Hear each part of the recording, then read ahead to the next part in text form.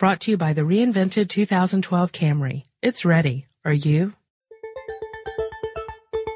Get in touch with technology with Tech Stuff from HowStuffWorks.com.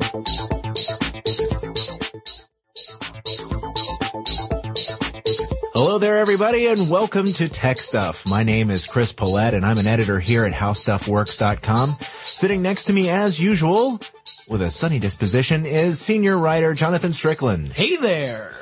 And today, unfortunately, we have some serious things to talk about. Actually, we have some pretty scary stuff to talk about. This I think is even scarier than our zombie computers and Halloween shows combined. Really? Yeah. I think so. Okay. So we're going to talk today about cyber war. Arg. It's not pirate war. Oh. Cyber war. Well. Cyber war. So we're not talking about Tron here. No. Nor are we talking about war games. No. Both of which are awesome movies. Yes. So put them to the top of your Netflix queue. No, we're talking about using computers to either spy upon or sabotage or otherwise inflict some sort of harm upon a nation. And this can be done by one of a dozen different entities. That's one of the scary things about cyber war. Mm-hmm. Is that, all right, so in classic warfare, usually you would talk about two different nations or perhaps two different factions within a nation fighting one another. Pretty easy to identify who the parties involved are, right? Normally. Yeah, it's the guys shooting at you. Right. And normally they have, uniforms of some kind on. So you know not to shoot your own guy. Yeah. There's some general little rules that make it easier to know which guys are the ones you're supposed to be shooting. Cyber war is not quite that clean cut. Nope. The problem with cyber war is that the attacks can come from anywhere. They can come from another country. They can come from patriots within another country that are acting on their own. They could come from essentially a mercenary, a hacker that's hired to do this sort of thing. They could come from someone who's just trying to cause mischief and they don't have any other motives. So it's an attack that can come from another country or it can come from within the country that is being attacked. I mean, you're talking about, sort of a cyber terrorism in a way. Yeah. And as a matter of fact, it could be somebody sitting in his jammies in his living room. Yep. With a computer, it doesn't need to be somebody out, skulking around the streets or, somewhere in a foxhole. Heck, it could be someone parked in your driveway hacking into your Wi-Fi. Good point. I mean, that's why we're talking about how scary this is. It's, and on another level, it's also scary because it takes so little, relatively speaking, to perform an effective cyber attack. Now, when you're talking about a traditional attack from one nation to another, you're talking about billions of dollars worth of equipment, of personnel, the things that have to go behind a war machine. I mean, that's a huge investment. When you're talking about cyber attacks, you're talking about, a computer and a computer connection. And, you might have a couple of other little bells and whistles to help you along, but you don't necessarily need it if you know what you're doing and you have the right software. So it's one of those things where for a very low, small, entrance fee, I guess you could say, you could have a huge, huge impact. As a matter of fact, your computer could be used to carry out a cyber attack. Yes. If you've installed some kind of malware, like a virus or a worm that, can turn your machine into a zombie, someone else can direct your computer to send email on a denial of service attack, which basically floods computers with spam and other requests, if you will, for information. The thing is, that doesn't require any cost on the part of the attacker at all, because all the machines are essentially donated, from somebody else. Right. And to make matters worse, when anyone in authority tries to trace the source of the attack, they might come to your computer and never find the person who actually infected your computer in the first place. So then you become the person of interest, the person who's under suspicion for committing an attack, and the whole time you were completely unaware. Mm-hmm. Actually, that's another big issue with the cyber warfare problem. even when you can detect an attack and trace it back, you can never be 100% sure that the last place you trace it back to is in fact the original spot of the attack. Mm-hmm. Because there are these, there are things like proxy sites. There are these zombie computers where there's always the possibility that there's one more link you haven't found yet that will take you back even further. So that's, if you were to detect, say, an attack and you say, well, we've traced it back to China, you can never be sure that the Chinese government was behind it. It could have been patriots in China who had the same sort of goals as the government of China, but were acting on their own. Or it could have even been people in a totally different country that just managed to use proxy sites in China to fool you into thinking that's where the attack came from. Mm-hmm, mm-hmm. So it's really insidious. And you might wonder, well, how vulnerable are we to these sort of attacks? And I guess it really depends on which system you're talking about. Because, the internet is a network of networks, right? Right. So any given network, or any given computer could be the weak spot. Right.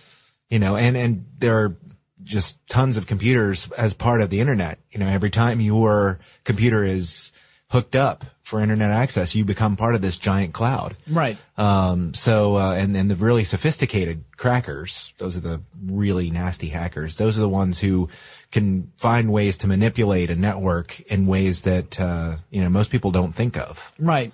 And to give you an idea of how vulnerable certain systems can be, back in 1997, there was a secret experiment.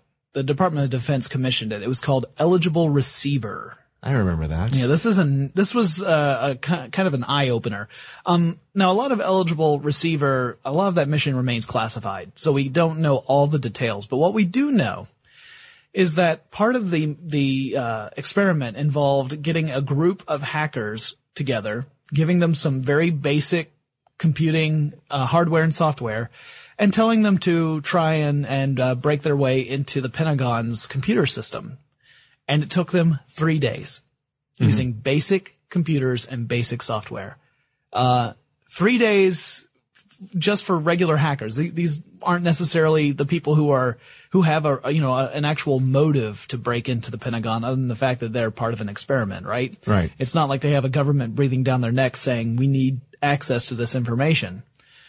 So that's pretty sobering to think that within 3 days, one of the nation's most important computing systems was compromised, even though it was an inside job and an experiment. Right. Well, there have been attempts to shore that up since then. And in fact, they conduct regular exercises in order to do that. In fact, there was one not that long ago. Every year there are students from Army, Navy, Air Force, and the Coast Guard and Merchant Marine, as well as the Naval Postgraduate Academy and the Air Force Institute of Technology. And basically it's undergrads who are given the opportunity to defend themselves from an attack by the NSA.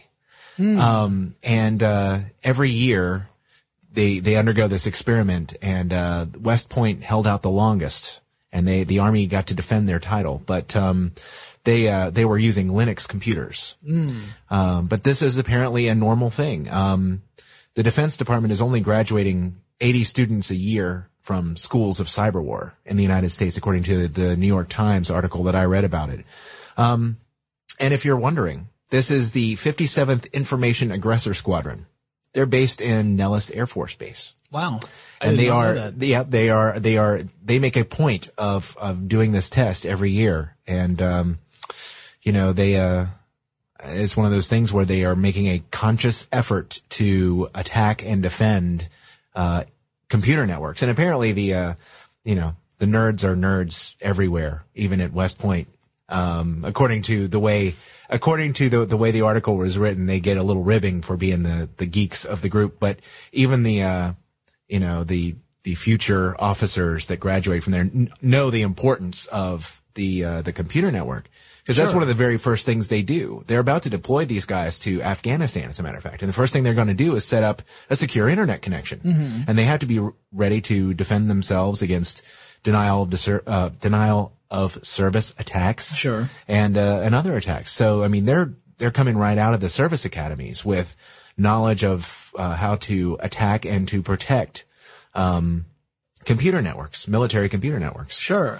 Usually we call those sort of exercises red team attacks, where a group is designated to play the part of an adversary, and that's the red team. And the red team's job is to achieve their goals by whatever means necessary. So in other words, you're not supposed to necessarily follow a certain protocol or rules. You're supposed to be inventive and creative and try and find new ways to really compromise or defeat the other team. And because that's exactly what the enemy's going to do. The enemy's not going to play by rules necessarily, especially if you're talking about enemies that you can't predict. I mean, they may not even be directly involved with any other government or official agency. Right. So government websites or government web servers and systems aren't the only targets. One of the big targets in the United States, and it's been in the news quite a bit over the spring of 2009, is the electric grid. And part of the problem with that is that systems like the electric grid and some water and fuel systems are using the software that directly ties into hardware. And if you just change a few settings, you can cause catastrophic damage to the equipment. There was a video that was on CNN for a while where some electric utility experts showed that with just a couple of tweaks, you could completely destroy a generator by changing some settings through the computer system. And they essentially turned a generator into a pile of scrap metal. Wow. Yeah, it was very sobering to me to see that, because not that long ago, the news broke out that the United States electric grid, certain parts of it anyway, has been under attack by some cyber spies over the last several years. And they don't really know who it is, right? Right. Yeah. They've traced them back mostly to China and Russia, but again, both China and Russia deny that they had anything to do with it, but I mean, of course, wouldn't you? The thing is, those countries are gradually becoming more and more computer centric. Right. And it could be anybody. It could be, It could be that they are directly involved, or it could be that it's groups of individuals within those countries, or like we said, it could even be that the attacks are ultimately originating somewhere else, but we're only able to trace them back as far as Russia and China. True enough. So that's the other issue with the internet, is that it is a global entity. And so law enforcement officials only have so much authority to pursue cyber attacks. They can cross over borders easily on the internet, but law enforcement can't. They don't necessarily have the authority to pursue an investigation beyond the borders of, whatever their jurisdiction is. So that also makes life much more complicated when you're talking about fending off cyber warfare attacks. Yeah. It wasn't even that long ago that some countries were complaining of real cyber attacks launched on their infrastructure. Right. Like Estonia. Yes. Not too long ago. And they were blaming the Russians for that attack. But that was back in 2007, all those years ago. Yeah. All those both years ago? Yeah. Well, they say that internet time is sort of like dog years. So that would make it about 14 years ago. Yeah, right. In internet time. I guess so. And then of course there's the example of the Dalai Lama's office, the Tibetan office that was, they knew they were being watched. Right. They were absolutely certain that their systems had been compromised. And they hired a Canadian firm to investigate. And the Canadian firm found that indeed there were programs installed upon the Dalai Lama's computer systems, and that it appeared to be coming from an offshore island off the coast of China. And the software even included controls that would allow people on the other end to activate audio and video software and hardware, so that they could turn on, if the computer had a webcam or a microphone, they could turn it on and turn it into a remote listening station. So they could actually spy on the goings-on of these offices remotely. Wow. So, I mean, this is a very real problem worldwide. It's not just something that we have to worry about in the United States or you know, any other specific nation. It's pretty much if you have computers, there's a good chance there's another party somewhere that's really interested in finding out what you know and what you don't know and what you're up to. Yep. And there's even another component to it that I know we were going to stick mainly to talking about how you could use computers to launch computer attacks. But another facet of this that I think is interesting was sort of relates to a blog post I wrote in early April on the Tech Stuff blog that talked about the Moldovan pro-democracy protesters. And they weren't launching computer attacks, but what they were doing was using social networking sites like Twitter and Facebook to coordinate their efforts, sort of like flash mobs. They could go ahead and use computer networks like those and text messaging to discuss where and when they were going to organize and meet and hold a demonstration.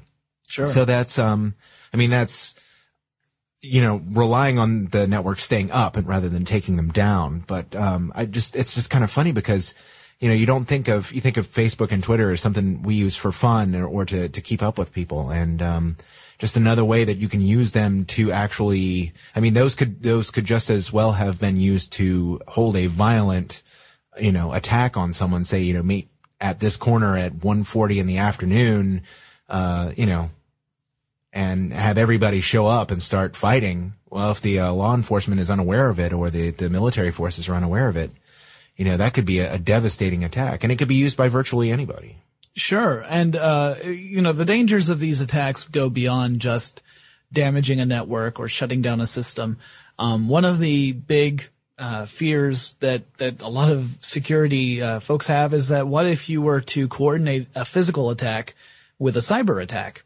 So what if you were to target a major city and first you bring down the city's power grid through a cyber attack, and then you couple that with an actual physical attack like bombs or whatever. Right. And that together that would cause a real panic, because suddenly you have an entire population that doesn't have access to information the way they normally would.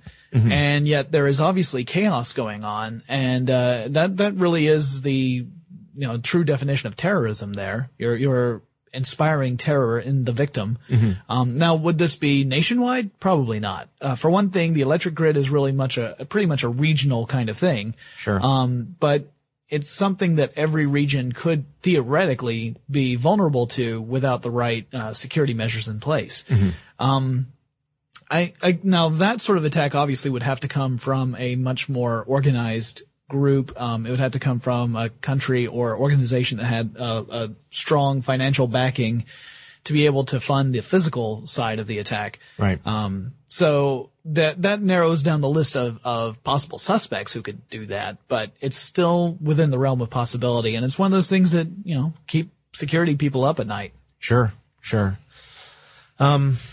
And, you know, I'm really not certain what we're going to be able to do short of pulling all the plugs, to make it a complete and utter impossibility that they could carry out those kinds of attacks, because it's just going to require constant monitoring and searching for vulnerabilities.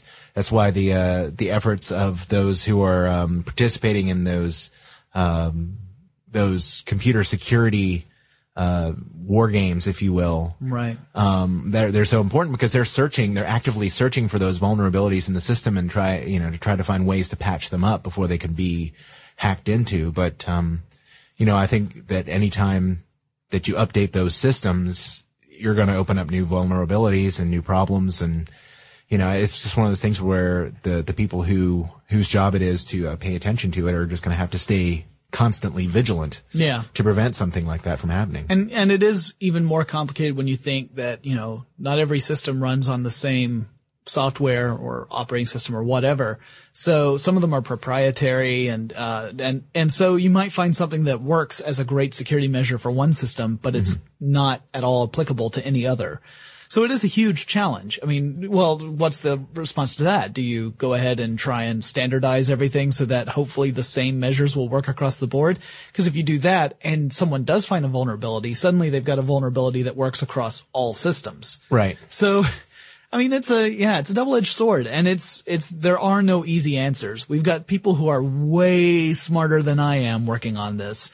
And I wish them the best. Yeah, because no kidding. this is scary stuff. Now, are we all in danger of something like this happening anytime soon?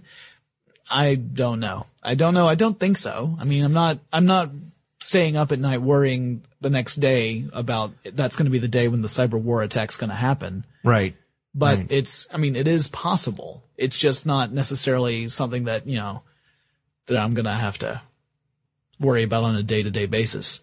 Well, the more systems come online, in more places around the world, I think it's going to it becomes sort of like, aerial assaults were after, that became a real possibility in the 20th century. It's going to be something that, a well-planned military strategy is going to include.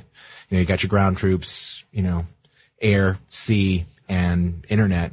Yeah. Anything that can take down the computer network, the communications network, the power grid all at one time. If you can do that, then, you'll panic the citizenry, and that just gives you a better chance. I can pretty much guarantee that just about every modern nation in the world has some sort of plan like that in place. Mm-hmm. And I can also guarantee that they're not going to share that because that kind of defeats the purpose of the plan. Yeah. But, my internet connection goes down plenty without anybody attacking it. So. And I occasionally lose power if I sneeze too hard. Or maybe I black out. It's one of the two.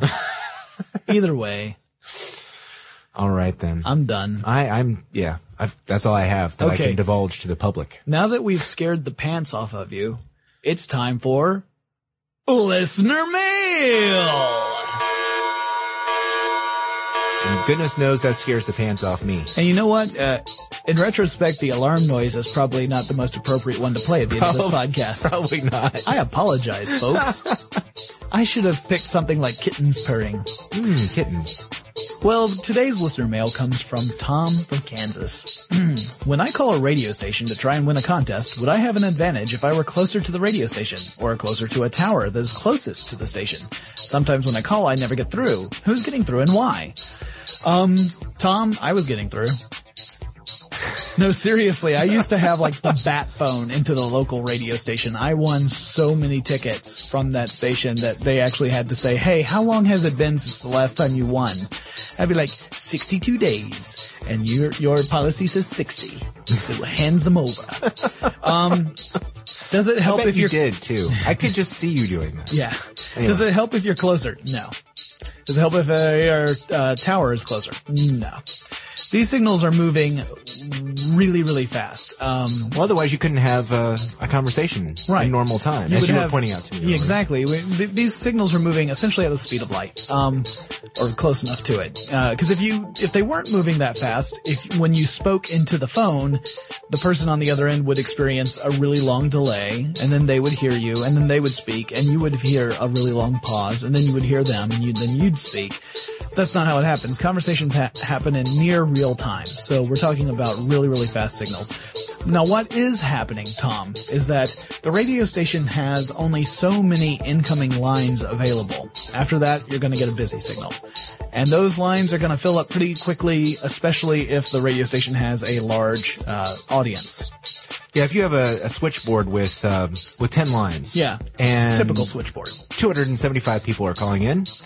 That means 265 people are getting a busy signal. Yep. And all circuits are busy recording, which is probably what you're hearing. Yeah, and that's what I always heard when I called in. So don't feel bad, Tom. Until I worked for a very specific company that had a particular phone system. That's what I used to get too. I don't know what it was about that phone system. I think it was nothing at all. I think it was just luck and coincidence. So I don't think there was any causation. There might have been correlation, but no causation. Right. At any rate, all I can say is keep trying. Lines are open. But yeah, if as soon as a line does go open, someone else is trying to call, it's going to fill up really quickly. It's really just, kind of a crapshoot. All right then. All right, Tom. Thanks for writing in. If any of you have any questions you'd like answered, write in at techstuff@howstuffworks.com. Remember, you can find out all about fun activities like Cyberwar at howstuffworks.com. You make it sound so fun. Well, I was trying to, lighten up the mood after that podcast. And we will talk to you again really soon. For more on this and thousands of other topics, visit howstuffworks.com. And be sure to check out the new Tech Stuff blog, now on the How Stuff Works homepage.